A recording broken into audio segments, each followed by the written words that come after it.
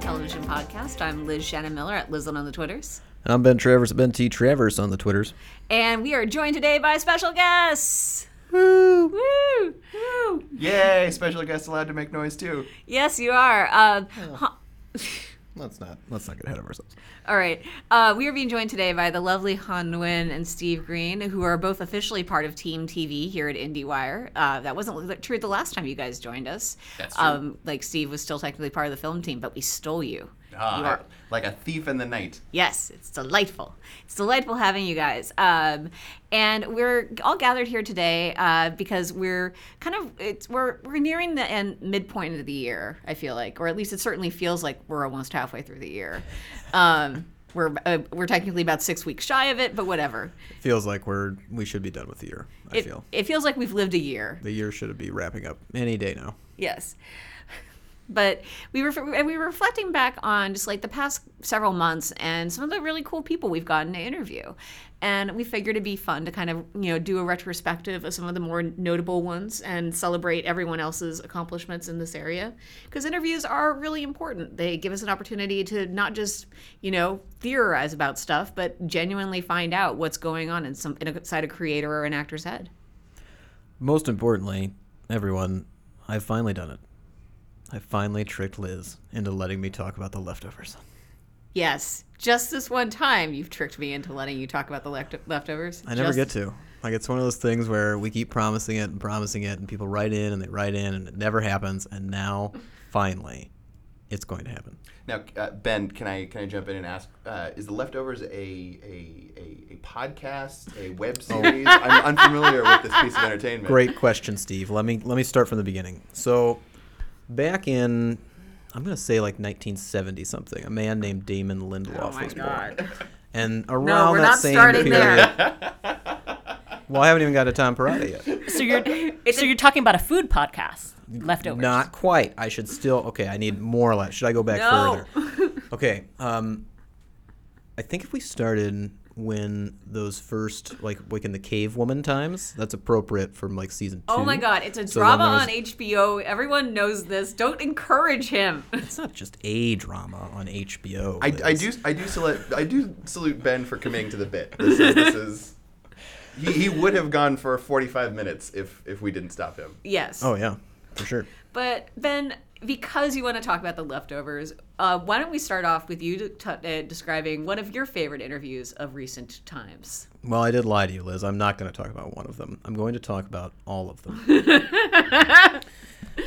One of the things that I really do admire about The Leftovers, and honestly, this is a trend across TV. A lot of my favorite shows, I feel, speak to this in that the people who make it are not only, they seem like very good people in general. They seem kind, considerate, thoughtful, smart, but they're very passionate about the shows they make. And when you talk to them, you can sense that passion. And when you've done enough interviews, you definitely know when somebody's just there filling the gap, and you know when something triggers in them and they actually get excited to be part of that conversation. This is the greatest cast I've ever worked with. We're like a family. I know everyone else says that, but we really are just like a family. It was a pleasure to come into work every day. I enjoyed it so much, it never felt like a job. The city itself is a character as well. None of these happen when I'm talking to people within The Leftovers. More often than not, my interviews get so far off track because we end up talking about either all of the other people involved because they want to make sure they highlight, the cast, crew, writers, everybody on it, like one or all of them, while I'm talking to them about their role in the show. Or we just get so wrapped up in the themes of the show and kind of the impact of it that we just go flying off the rails. And this has held true pretty much every season for whenever I've been lucky enough to talk to as many of them as they'll let me talk to. But this year in particular, I thought Scott Glenn had one of the best stories. Like he literally was an interview where, and he's a great actor. So again, it's one of those things. Maybe he had it planned. Maybe he is rehearsed. But to me, it felt like I asked a question and he just told a story for like 10 minutes, and that was the bulk of the interview. And usually if somebody goes off on a tirade for 10 minutes, they're all over the place. They're jumping back and forth. You're like, yeah, I need to clarify like 16 things within this big statement for this interview to even hold together. And he had this just very succinct story about this process that he went through where he rediscovered acting in a way that was just pretty amazing to me. Like, it was one of those things where you could feel how important it was to him that he discovered a new technique, applied it in the scene, scared the shit out of him, and he loved every second of it. And for him to tell that story and just kind of let that story out was very fun for me. I enjoyed that quite a bit. Lovely. So, Steve, how about you? What's an interview that really struck you over the last several months? I am a big fan of Silicon Valley, as I think we all are here in this room. Yeah. And the sort of the enduring heart of the show, I feel like, over the past few years has been Zach Woods as Jared. And I've said to anybody who will listen that I don't think I've related to a TV character as much as I have to Jared on Silicon Valley. So getting to talk to Zach Woods, the guy who plays him, was a real treat. And not only because he had a lot of insights on the character, but going back to, Ben, what you said earlier, sometimes when you read through a transcript of an interview you've done, you can just see that it kind of just forms like this kind of vague, shapeless like paragraphs where it's just words. It's just words on a page. But talking to Zach Woods, looking at that transcript, it was filled with like proper nouns and just words that you wouldn't expect people to use in everyday normal conversation. He compared, sort of coming up through the UCB world and seeing everybody that he came up with now being sort of the movie stars of the day. He compared it to like playing the theremin, and then all of a sudden turning on the radio and all of the top 40 stations are playing theremin music. And so just analogies like that, you get the sense that he wasn't just using these sort of rote anecdotes over and over again. Although he did compare Guilfoyle to a cat, which was wonderful. And I have a feeling he's been honing that description of the Silicon Valley family dynamic for a pretty long time. That's spot on, by the way. As soon as you said it, it was one of those things I couldn't shake. Like, as soon as I heard that was his description of Guilfoyle, I was like, oh my God, yeah, that's... Sometimes you got to force an animal on somebody. It's like, what's your spirit animal? And you try to just like, I kind of like this. No, he's a cat. Like, I mean, they could have written that on the scripts. He's constantly pawing at people. Just absolutely. Get out of my way. I like what you said about like the fact that he had like fresh anecdotes, because you can always tell. Like I had a disappointing experience where I thought I had gotten a really good story out of somebody, and then I was watching him on I think it was Seth Meyers, and he literally word for word told the exact same story. And I mean, I published it first, so that's something. But it was a little bit of a bummer. Maybe that's how he knew it was good. Yeah. He saw your story. He's like, oh wow, that actually played out pretty well. Yeah. Our interviews are the open mic of the talent interview world. Yeah. They've got a solid 5 now, so that's good for them. But no, that's exactly. I mean, that Scott Glenn thing. Like, he was part of a junket. Like, it was a day-long thing where he's getting paraded in front of people. So when those interviews started rolling out, I was like, well, let's see what everybody else got out of it. And some of them touched upon aspects of it, but nobody seemed to have that same like just blanket story, which was, I mean, it's nice to see. And it's one of those things where, depending on who you're following as a TV fan, you're going to get different versions of the story. Sometimes you'll get the same story, but there's always little tidbits that you want to pick up, and you don't want to read every single interview of one person unless that person is Carrie Coon or Mimi Leder or Damon Lindelof or The Leftovers in general. But it's helpful to kind of, I think, to hear from different people what interviews really spoke to them, because then you'll find ones that really should speak to you as well, or have a better chance of speaking to you. So, Han, do you have anything on your end that you remember fondly from the great year that is 2017? Spectacular year. Yeah, actually, this happened fairly recently. As everyone knows, Twin Peaks is coming back after 25 years. I wasn't sure if you were going to go there. Oh, yeah. Great. Yeah. Oh, yeah. Sneak preview. And so here's the deal. Apparently, I got to be the one to speak to David Lynch. And what I always loved about him, because he even appeared at TCA to talk to the critics, and just sitting in on that was fascinating and lovely and hilarious and everything. But he is also sometimes a difficult person to ask questions of, because his answers can be very short. Sometimes. They had that meme. Well, it's not even a meme. It's just a literal transcript and a photograph of him being interviewed by somebody that was on Twitter today that was getting around where he said, like, my most personal movie was Eraserhead. And they said, elaborate on that. No. Yeah, like when I asked him how he had changed, well, I don't want to preview too much, but, since the first time he met, he's like, well, I'm older, So, yes, of course, I totally agree, David Lynch. But anyway, so I was doing this interview at home, and I don't have the correct equipment at home when I do these phone interviews, so I just put it on speaker. And my neighbors don't mind that, and it actually turned out pretty well audio-wise. But the part that surprised me was when I sometimes do these interviews on speaker, my cat comes around because she thinks I'm talking to her. And sometimes she answers me back. And so right in the middle of answering a question about animals and his use of animals and in his projects and the animals that he relates to, my cat meows twice. And loud enough that he's like, is that your cat?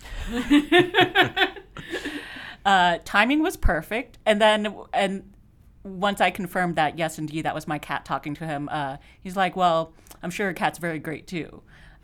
Maybe the audio is better if we're allowed to use it. Yeah. So. If the audio is if we're allowed to use the audio, it's about to play right here. And it's the greatest thing I've ever heard. I've listened to it like 5 times when you shared it with us. Yeah, but just in general, yeah, David Lynch talking to your cat is pretty much peak interview for me. My cat talking to David Lynch, it seems like a movie I would like to watch. And but everything about it was just lovely. But that was the highlight, and I had to say I giggled to myself for a really long time after that.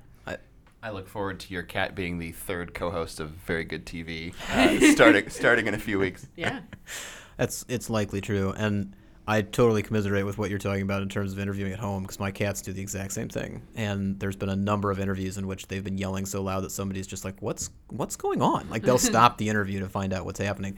I've never once brought them up myself, but they've come up in so many interviews that I've done. It shocks me. Like, even when I'm not in the house. I was talking to Gerard Carmichael, and he was looking at my bag, and he was like, that's a nice bag, but what happened to it? Like, my cat scratched it up. And that led to him saying he was thinking about getting a cat, and then me being responsible if he got a cat and it didn't work out. I would have to take responsibility for that cat. Has he gotten a cat yet? He hasn't told me, so I'm either assuming it went well or he put it off.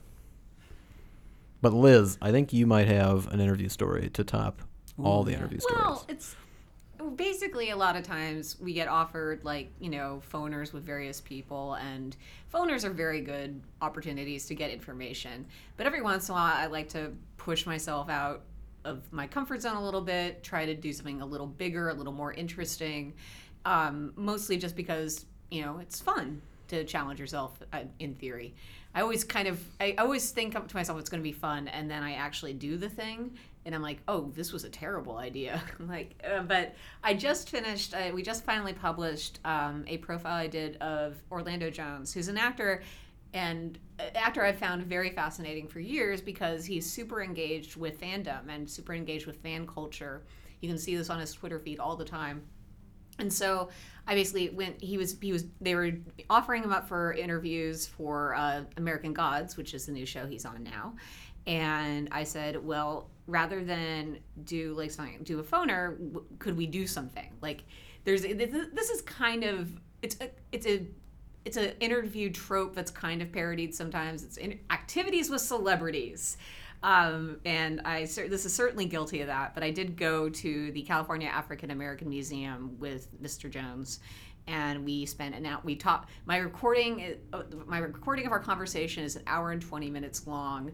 It was intense. There was a lot of stuff that happened, including there's one portion of the museum which was essentially a little altar or a little worship area, basically, where there were 6 yoga mats laid out with headrests, and then the idea was you took a pair of headphones off the wall and you would listen to this strange mix of static and chanting, and it was meant to create, basically it was meant to be a worshiping experience, a opportunity to recreate the experience of worshiping at television. I'm misphrasing this. The exhibit description did a better job of explaining it. Point is, so like I'm just like laying on a yoga mat in the middle of the afternoon next to Orlando Jones, listening to the craziest sounds I've ever heard. It was a lot.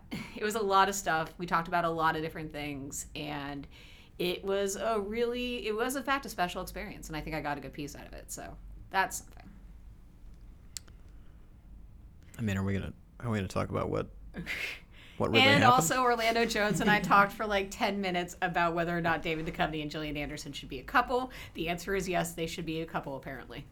I like how you phrased that, Liz, and I like how you phrased it in the headline as well. How they should be a couple. How Mulder and Scully should be a couple, because they aren't right now, and they never have been. I will murder you so hard. Everyone, I hope you've enjoyed the very last episode of Very Good TV, because Ben will not be alive by the time you listen to this. Almost made it to the end of the leftovers. Almost worth it. But no, that was a very intense part of the conversation, even just from reading it. I mean, just from reading the words he chose to use, it seemed like the passion was there in full, and it has crossed a barrier online, let's say.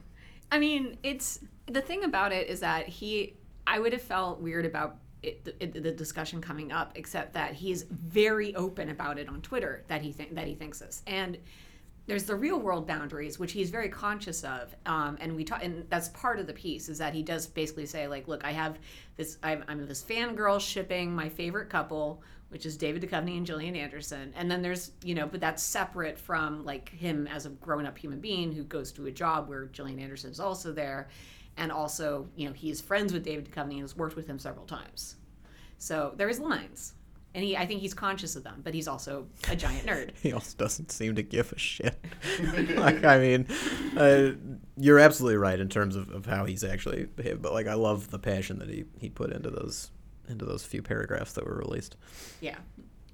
Trust me, there was a lot more. I'm not kidding when I say there was a full 5 minutes where we just talked about that, and then later on we came back to it. I was actually fascinated by his robots, droids, that is, not robots. Oh, good point. Droids shipping, I guess. Yeah. Well, he basically he kind of points to Star Wars, as like many people, as his kickoff in the fandom.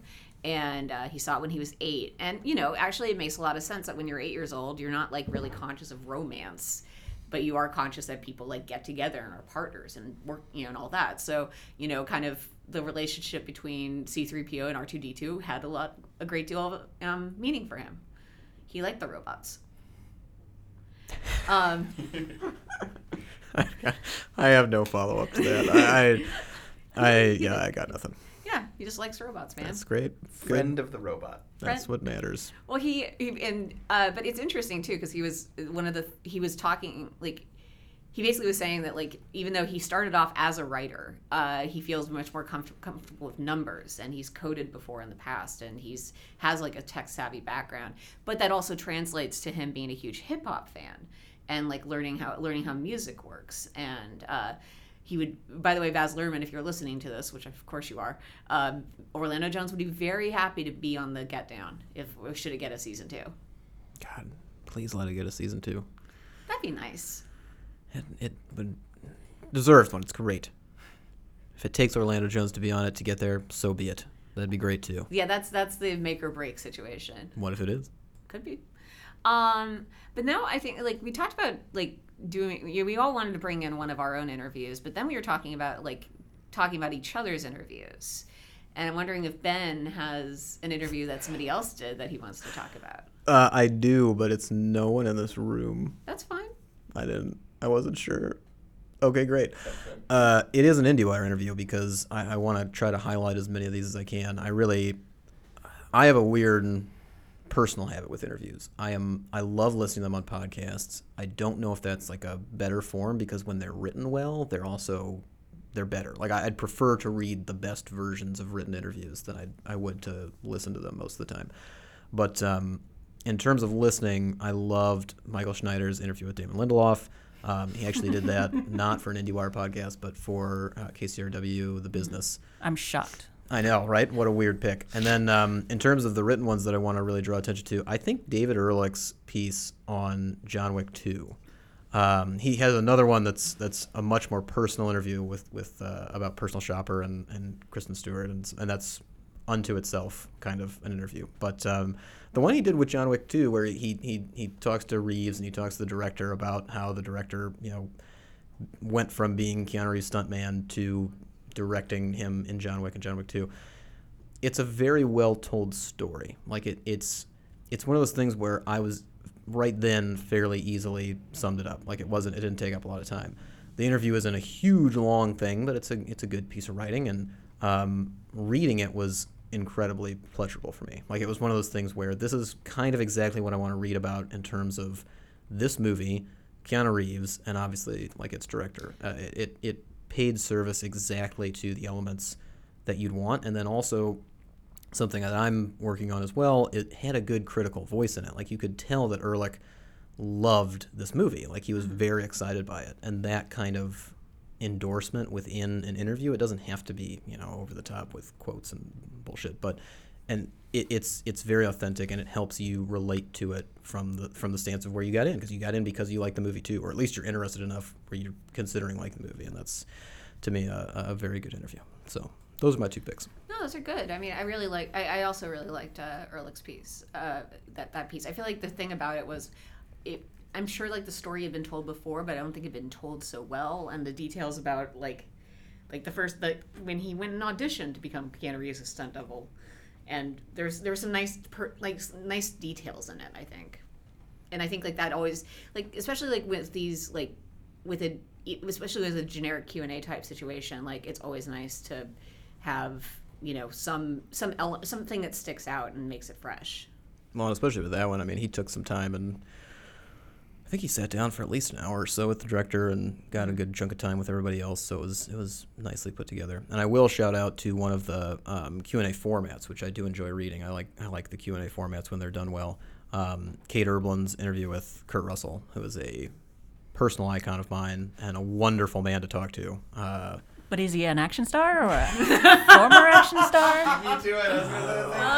We all know he's an action star. There's just one foolish man out there named Zach Sharf who doesn't. Yeah, that is an inside joke. In the New York office, apparently there was a screaming match over whether or not Kurt Russell was a action star or a former action star, and the debate was taken to Twitter, and Zach lost, as he should. Absolutely. And kind of speaking to what we talked about earlier in the sense of kind of bringing in those personal elements that maybe you're like, I don't know if this fits for the topic we agreed to discuss. Like Kurt Russell was there to talk about Guardians of the Galaxy. But Kate managed to mention Sky High, which is one of her favorites, and he like latched onto that. And I love Sky. I think Sky High is a great movie.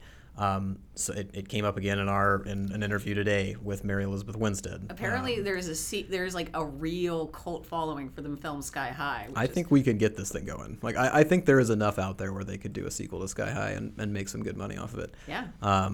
But no, like I mean, that really helped the interview to me. Like it helps with like one of those little details. It's two people passionate about something exchanging ideas about it, which is what really sparks. So I loved these interviews.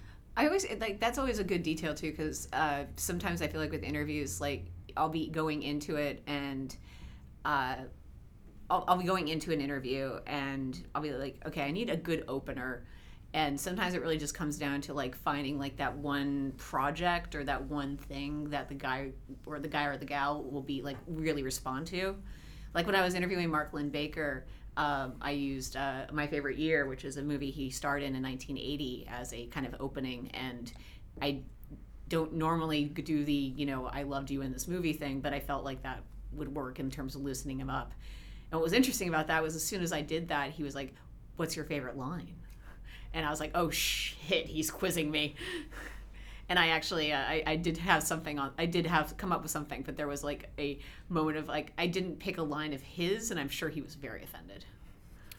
To clarify, and this is important, Liz was talking to Mark Lynn-Baker because he was on The Leftovers. Yes, that is true. So, Leftovers. Steve, I think you had some picks, though. Yeah. I since you have covered all the people outside the room that I was going to give credit to and did it in a way that I was going to. I will actually follow the rules and talk about somebody who's in the room, and that's Liz Shannon Miller. I really enjoyed her talk with Richard Shepard, the director of the bottle episode from this year's season of Girls, particularly the Matthew Rhys episode.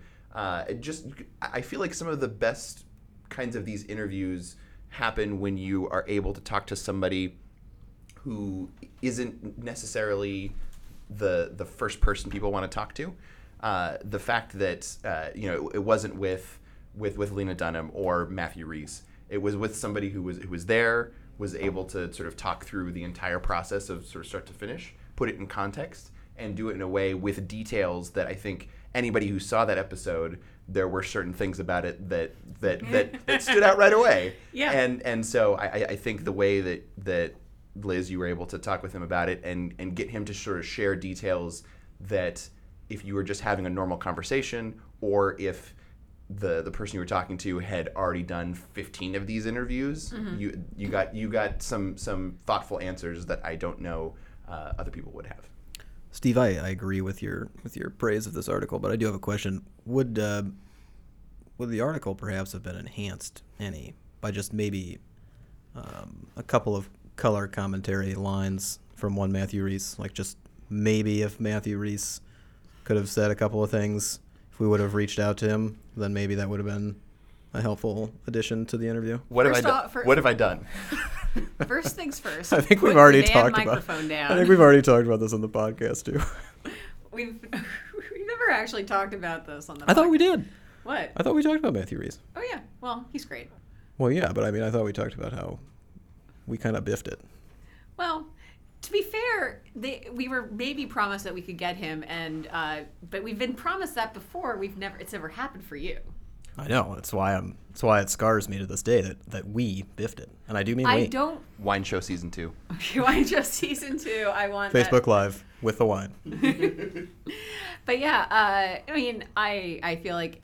Thank you for that, because I feel like it's been fun. Like I've been trying to focus more on like episode stuff, as opposed to bigger, longer things, because that's kind of what we're seeing people respond to,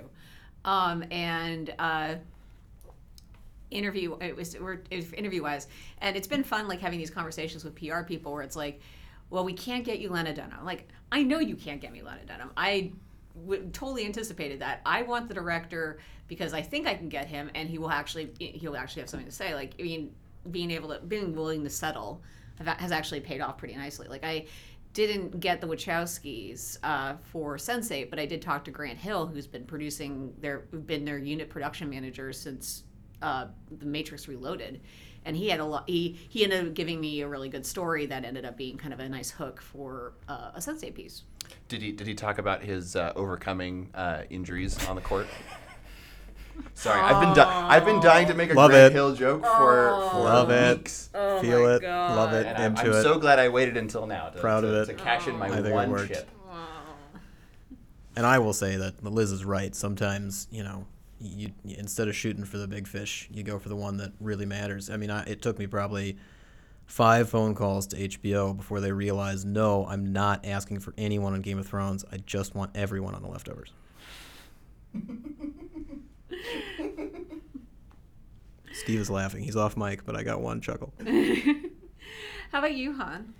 I can think of maybe a couple. One is, again, sort of cat themed, which is sometimes you don't actually know the people that you're talking to, but I think Kate Erblin, her interview with the Ketty filmmakers Seconded.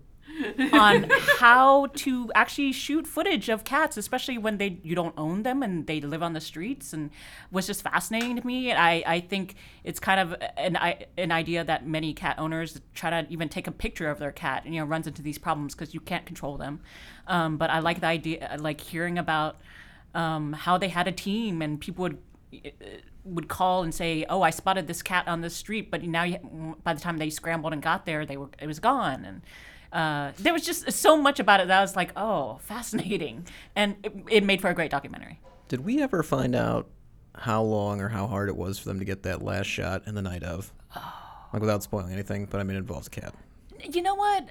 I never got to talk to anyone about the actual cat. I've only heard like jokes about the cat. I don't think I've heard any shooting details about the cat. I Though his feel name like was if he's Bam just Bam. walking across the screen, it's possible it wouldn't have been that hard. But I very mean, I'm well not a timed, cat though. trainer, clearly, because my cat wouldn't shut up. But yeah, but anyway, so yes, Cat's filmmaking. If you haven't seen Catty, see it. Read this interview; it's fascinating. Seconded, thirded, yes. The second one I was just thinking about because we were talking about Mary Elizabeth Winstead for Facebook Live, but I'm not going to talk about her. She was great today. But it was Steve with Hank Azaria. Oh yeah. Hank Azaria is, I mean, he's clearly a pro, but also it's just like the amount of knowledge and energy and just everything that he could talk about with like baseball. And I don't even care about baseball, but was fascinating. And he also, I gotta say, I appreciate it when someone makes sure to mention the person's name who's asking the question. And so when our East Coast colleague, Jude Dry, asked a question, he made sure to make the requisite joke, but in the very best way possible. Hey, Jude. I mean, if I have to confess, like I resist. It goes to my head every time I say, "Hey, Jude," and I'm glad that if someone did it, it was Hank Azaria. It made her day. Yeah. I think only a few people get a pass on that kind of joke, and Hank Azaria absolutely is one of them. Yeah. Well, I think what I think. I mean, I think what's great about Steve as an interviewer is that, or if for that, well, no, but like I think here's the thing. Like now we have a larger team now. Like the fact that we have 5 people, including Mike, with us, is that we can do something that we didn't get to do back when it was just me and Ben, which is pair people better. Like if there's like someone like I should not do an interview about baseball with Hank Azaria. Like that's a bad idea. Like I have a lot of skills, but knowing intricate baseball jokes is not going to be one of them. But we have Steve, and Steve is a perfect match for it. And also, it's something that wasn't able to be highlighted in Facebook Live because it's about Hank Azaria. It's not about Steve, but Steve does impressions, and I would have loved to have heard them do some dueling, voices and stuff like that. But Hank Azaria did deliver a lot of voices, and we enjoy Steve's voices here in the office. Brockmire season 2. Let's make it happen. Steve, can you do a Hank Azaria voice? I can kind of do Brockmire a little bit. That's Now we have you on the podcast. We take advantage of this and have you do lots of impressions. Yeah, we should have prepped you better. Yeah. We should have been like, yeah, and that Jeffrey Wright interview I did was really good, and we just happened to Yes. have Jeffrey here. Episode 125. If we want to make it an extravaganza, I'll bring in some of my friends. That's great. Dick. Oh no. Things are falling down around the office. I wanted to highlight one of Han's interviews that I really liked, which is when you spoke with Yvette Nicole Brown for Cosplay Melee, and it's more like I think what I liked about it was that I don't know if it was like the best interview for you, like, but in terms of, I mean, she's a lovely person. I'm just not sure if there was a ton. But what I really liked is the way you ended up structuring the piece and making it like a nice like guide to, being a cosplayer and celebrating the culture in that way. So I thought that was a really cool approach. Why, thank you. I think cosplaying sometimes has some misconceptions from people who are outside the fandom world in general. Mm-hmm. And she's pretty diehard when it comes to fandom. She doesn't cosplay herself, but I could tell that there was a lot of love there. And so that actually made me kind of want to do right by it. Yeah. No, it was a piece that came together nicely. Thank you. So any other interviews we want to mention? Actually, let me ask this. Let's go around. Who would be like your dream interview? Like the one big one that you haven't gotten yet that you really do want? I mean, probably. That you Pass. haven't gotten. No passing. The key grip from season 3 of Leftovers. He's really elusive. I think Wait. I think he stayed in Australia. Wait, Ben, didn't you want to get all of the Friends at some point? Yeah, So- my lifelong goal is the Friends cast. Put down the microphone. No. Ben. I've only got 1 out of the 6, so long way to go. I actually can't think of anyone right now. I mean, like my bucket list isn't like super long. Like, I feel like Joss Whedon is one I would love. I feel like I feel like he's a good interview, and I've only been a fan of his work for 20 years or so. So, that'd be fun. Yeah, I feel like most of the people that at this point I would get kind of nervous around or would be musicians, because I feel like but like having gotten the chance to talk to some of the people who've made movies and TV that I really love, musicians is an area that there are some people who it would be very hard for me not to go full Chris Farley and be like, remember that time you sang about being in your 20s in LA and not knowing what to do? Yeah, that really spoke to me. That was awesome. That was awesome. I kind of hear that, because I think for me that might be authors. I did a set visit for Midnight Texas and spoke to Charlaine Harris, who had written the book that's the author behind the True Blood series, and she wrote the Midnight Texas books, and she's just a really lovely person to chat with. She has strong feelings about everything, but also just has a delightful sense of humor. But it was just, maybe it's just a breath of fresh air just to talk about books, and maybe to get her outsider's view of TV, because she's very much hands off. She's not very precious with her stuff. She's like, if you want to adapt it, it's your thing. So yeah, that was kind of interesting to me. So maybe talking to more authors, Neil Gaiman, I talked to once for Doctor Who, but maybe more people like that who have had the works adapted. Yeah, I spoke with Neil Gaiman for American Gods, and it was delightful. And I also I don't do red carpets as a rule, because they're awful. And They're not that bad. They're fine. But I don't like doing them necessarily. And especially because, it's a hard interview. It's a hard interview location at the very least. But anyways, That's fine. Anyways, I agreed to do the Handmaid's Tale red carpet because it was the only way I could talk to Margaret Atwood. And it was funny because up until that point, I'd always made a big thing about I don't do red carpets. There's no one I would do a red carpet for. And then I got that email from Hulu, and I was like, okay, turns out that's not true.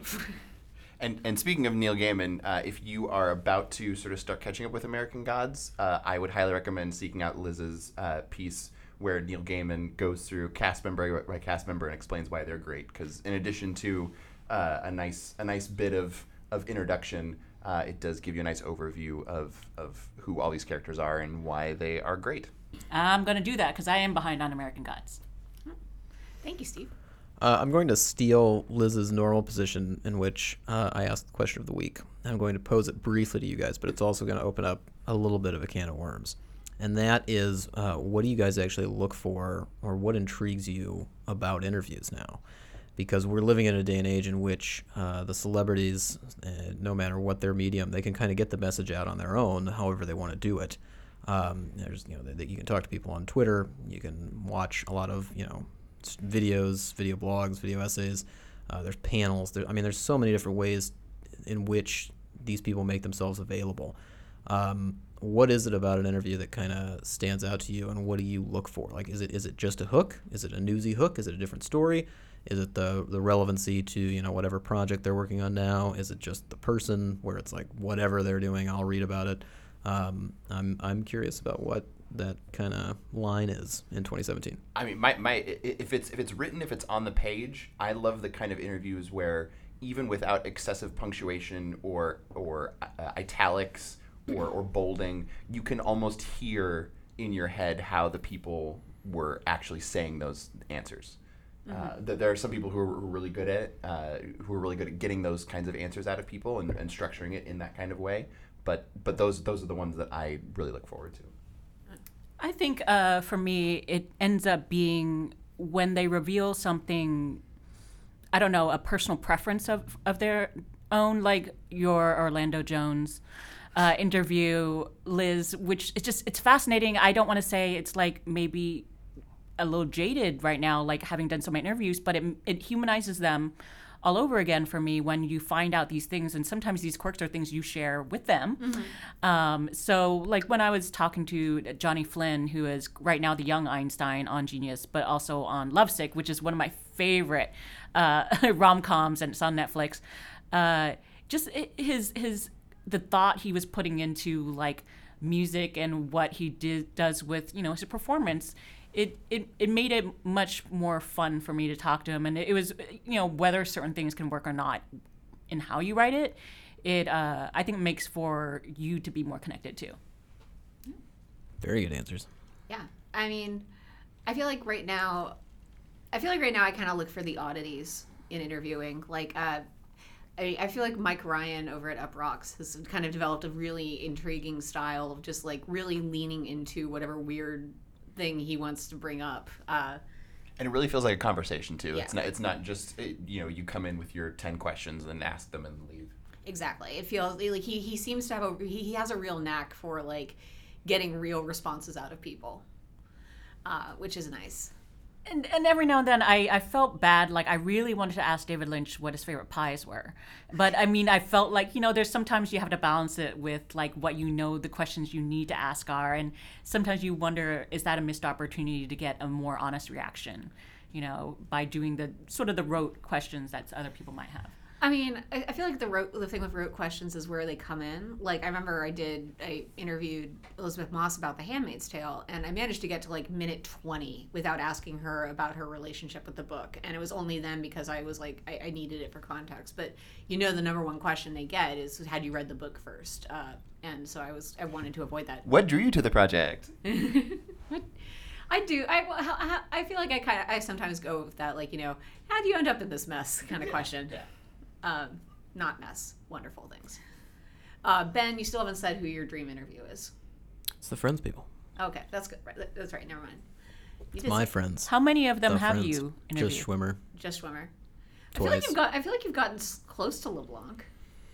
Yeah, I mean, when episodes hits, I'll make a big push again. As long as he didn't read my Man with a Plan review. Which was really just praise for episodes, so it should be fine. It was, actually. Yeah. Well, here's the really important question, the biggest question we got. Han, what was the best thing you watched last week? Ooh, I have to maybe owe you a little bit of a nod for this, but Liz, I was researching for the best shows on Netflix, foreign language shows on Netflix that have subtitles, and I finally sat down to watch 3%. Oh, awesome. Yeah, so for those who don't know, it's Brazilian. It's a dystopian tale set in the near future of Brazil, and basically most people live in total scarcity and squalor, and but when you turn 20, you get the opportunity to pass something called the process, and if you pass 3% of you, then you get to live in like nice comforts and modernity and like I don't know. But yeah, so it was actually just so well done because doesn't feel super sci-fi, and just the characterizations are good, and you also, again, with almost any dystopian tale, you kind of put yourself in their place and be like, oh, would I pass? And you're like, no, I would die probably. So Yeah. How far are you into it? I only saw 2 episodes because I've been too much been TV. busy. But also, if I kept on watching, I wouldn't have been able to watch all the other shows to research for this story. So yeah. But I'm glad you like 3%. That one caught me pleasantly by surprise when I saw it. I was not even planning to watch the whole thing when I was reviewing it, and then I was like, no, I got to watch the whole thing. So it's rare. It's a rare addictive favorite. Steve, how about you? What's your... I too will be going to the land of Netflix. Maria Bamford's most recent stand-up special. It's called Old Baby. It's not your typical stand-up special. The places where she does stand-up include a living room on a neighborhood street at sort of an open-air restaurant area before eventually sort of by the end getting to a traditional comedy club. But it's delightful, and it's the kind of comedy that you can only get from her. Like, she has a very singular style, and jumping around to these different locations fit her to a T. It's wonderful. No, so the flow of the actual comedy she's doing feels like she's just doing it in one location. Yes. It's edited together, and it doesn't. It's not jarring when it hops from place to place. it kind of all flows through each other. And there are kind of these little tiny sketches that sort of serve as sort of the connective tissue of everything. But it's very funny. She has a line about cemeteries that I still laugh about whenever I think of it. It's great. Nice. Were you telling me about another special where there were two stand-up, like he did the same stand-up routine twice, one in India and one in New York? That would be Veer Das, who is an Indian comic he records basically the same set in Dubai, or no, I'm sorry, not Dubai, Delhi, and New York City. And so cuts between the two. In Delhi, he's in front of a sold-out stadium, and in New York, he's in like a smaller comedy club. And so he sort of plays with the different cultural reactions to different things that he's saying, and it's really interesting. I'm having a lot of fun digging into all the Netflix specials. Hopefully there'll be something on the site soon where it'll package them all together. What a coincidence. Ben, what was the best thing you watched last week? Well, I was gonna pick a Netflix show, but now I'm feeling kind of like a shill, so I'm gonna skip it and go with another choice. I Love Dick is very good. Do you love it? I love Catherine Hahn. Yeah. I will. That's very good. I will reiterate a point that I made here in the office last week. I think Catherine Hahn, I Love Dick, is the best performance on any sort of screen I've seen all year. I think she's that good in this. I don't want to step on that at all. So I'm going to move on to Liz because I can't. I'll just move on to Liz. Liz, what was the best thing you watched last week? Catherine Hahn is great. Catherine Hahn is great in it. Yeah. Great. Period. Steve, yes. Okay. I want to mention with I Love Dick that if you find give the shot, it's a lot to say, like, give the show a shot through episode 5 because that's 5 episodes of television, but episode 5 is really special and with I Love Dick. This is the struggle point with the show. It's that they are very conscious that they are not going to abide by typical narrative structure. It is very much an experimental TV season, and I do think episode 5 is the strongest episode of the series. I am very curious if they would have either put it earlier or broken it up in a way that would have integrated some of those elements earlier, if it would have made the entire season more addictive. But I almost admire the fact that they waited in a weird way, even though I don't think it's in Congress with their mission to have this thing expand to a wider audience. That's actually very interesting because Jill Soloway said it was originally not episode 5; it was like episode 2. Jill. Gotta let Gubbins make those decisions, Jill. Gotta let Gubbins do it. Whoa. Okay. I don't know if Gubbins said it or not. I'm just saying. Could have been good. All right. So my best thing, I haven't been able to watch a lot lately. Beyond the HBO clip of moms reading out loud the dialogue that their children have performed online on HBO shows, which was delightful. I watched it twice. I'm just going to shout out, I've mentioned it at least once before, but Talk Show the Game Show continues to delight me. It is very good, very interesting television. It's got real smarts to it, and it's a lot of fun, and you get to watch Moby go on a hunting rampage against Tofu at one point, and so it's worth checking out. Didn't somebody? Tofu? Yes. Yeah. Yes, you heard that right. Yeah. Didn't somebody do like an interview on that? Like a big interview? Yeah, maybe I did a giant profile piece on that one too. No, I think it was on Vulture. I'm just kidding. Liz is so sad. Liz, I'm just kidding. I haven't seen any other interviews, actually. I think you might be the topper. They did a little bit, but I certainly put the most effort in. Yeah. So, Han, what's the next thing you're looking forward to? So although I do have a review up by now, it's only the first 2 episodes. So what I am looking forward to is the rest of the episodes, which is Anne with an E. It's the adaptation of Anne of Green Gables, but the director is, or at least for the first 2 episodes, first episode is Nikki Caro from Whale Rider. Nice. And then the creator, showrunner is Mara Beckett Wally Beckett. Wally Beckett. Yes, Wally Beckett, who had written like Breaking Bad and Flesh and Bone. So those are kind of weird when you think about like with Anne of Green Gables. I've heard people refer to it as the gritty Anne of Green Gables. It's there are dark moments, definitely, which is really funny for a property that's known for its positivity and sort of like, I don't know, rainbows and sort of stuff. And so I'm actually looking forward to seeing how dark it gets, where it goes with this, what social ills they bring up, because they did say it was going to bring up like bullying and I don't know, prejudice, sexism, stuff like that. And so, yeah. Well, I mean, so- between that and Cars 3, we're going to have the summer of gritty children entertainment. You took the words right out of my mouth. I was gonna say the exact same thing. I saw you like kind of lean a little bit. I'm like, Steve and Marty at the mic. Yeah. And Steve, so what is the next thing you're looking forward to watching? I'm going to cheat a little bit. It has not yet aired as we're recording, but by the time you listen to this, it will have already aired. Last night I was fortunate to go to a taping of At Midnight, which is... Hold on. You can't. I think this is foreboding.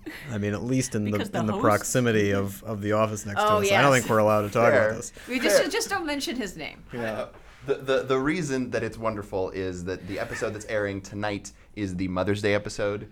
So in addition to the usual 3 comics at a podium, they actually have their moms on set, and it's wonderful. And there is a joke. Ron Funches roasts the Sklar brothers. Everyone on stage and on set laughed so hard that they almost had to stop filming. Oh, wow. So it's but also it's lovely. It's a lovely tribute to the women who have made these comedians' lives. Oh, Yeah, I love Ron Funches. So Ben, what are you looking forward to? I love Ron Funches too, if only for that name. I'm not sure if my embargo's up on this. I think there isn't one, so I'll just say that I'm.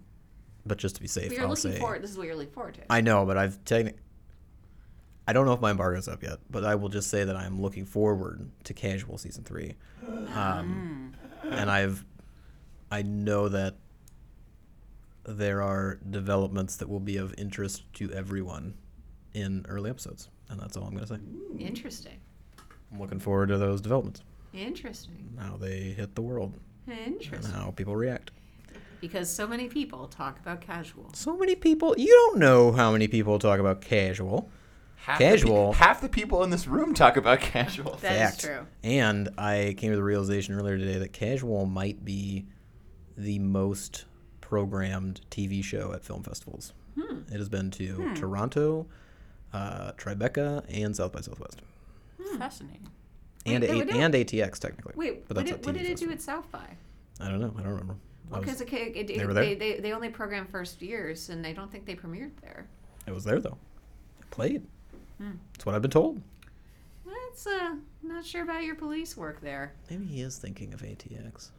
I might be thinking of ATX. We might want to check that. I don't care. Either way, it's a big show, so shut your face and get excited. Okay, Yeah. this is my excited face. Look It how excited I doesn't- am. It looks far less excited than when Orlando Jones talked about David Duchovny and Gillian Anderson boning. So what are you He looking does- forward to other than that, Liz? He didn't say they were going to bone. He just thinks that they should end up together on Golden Pond. I'm, Yeah, because they never actually bone. I'm like, I'm looking forward to. I'm going to say 2 things. I'm going to say I'm looking forward to Better Call Saul next, which will be the episode airing tonight as you listen to this. I will not reveal anything, but it's worth looking forward to. Also, I'm looking forward to Upfronts trailers. I like Upfronts trailers. They're fun. And because they're longer than regular trailers, and they can be pretty terrible, but they can also be pretty cool. And like they're supposed to sell the show to advertisers, so you get a lot of cool stuff in them. And they'll be rolling out all week long next week, so it should be fun. Yeah. Ask me what I'm not looking forward to next week, Liz. What are you not looking forward to next week? Upfronts trailers. Well, fine. We're not specifying what network. They're just. That'll actually be the topic of next week's episode. Upfront trailers. Good for society. Or the bane of it. I like that serious tone of your voice. But you'll be able to read all about Trailer this stuff voice. and more at IndieWire.com, where you'll find news, reviews, interviews, features. And if you like this podcast, make sure you listen to Turn It On with Michael Schneider and Filmmaker Toolkit with Chris O'Falt, as well as the very good TV podcast cohorts Eric Cohn and Ann Thompson on Screen Talk. And thank you so much to Stephen Hahn for joining us. Where can you be found on the Twitters? Anonymous on the Twitters. And Steve Bruin on the Twitters. Go Bruins. UCLA. And you can also find Ben on Twitter at Ben T. Travers. Find Liz on the Twitters at Lizlet. That's with an I and an E. Correct. We will be back next week. And in the meantime, you guys, keep watching television.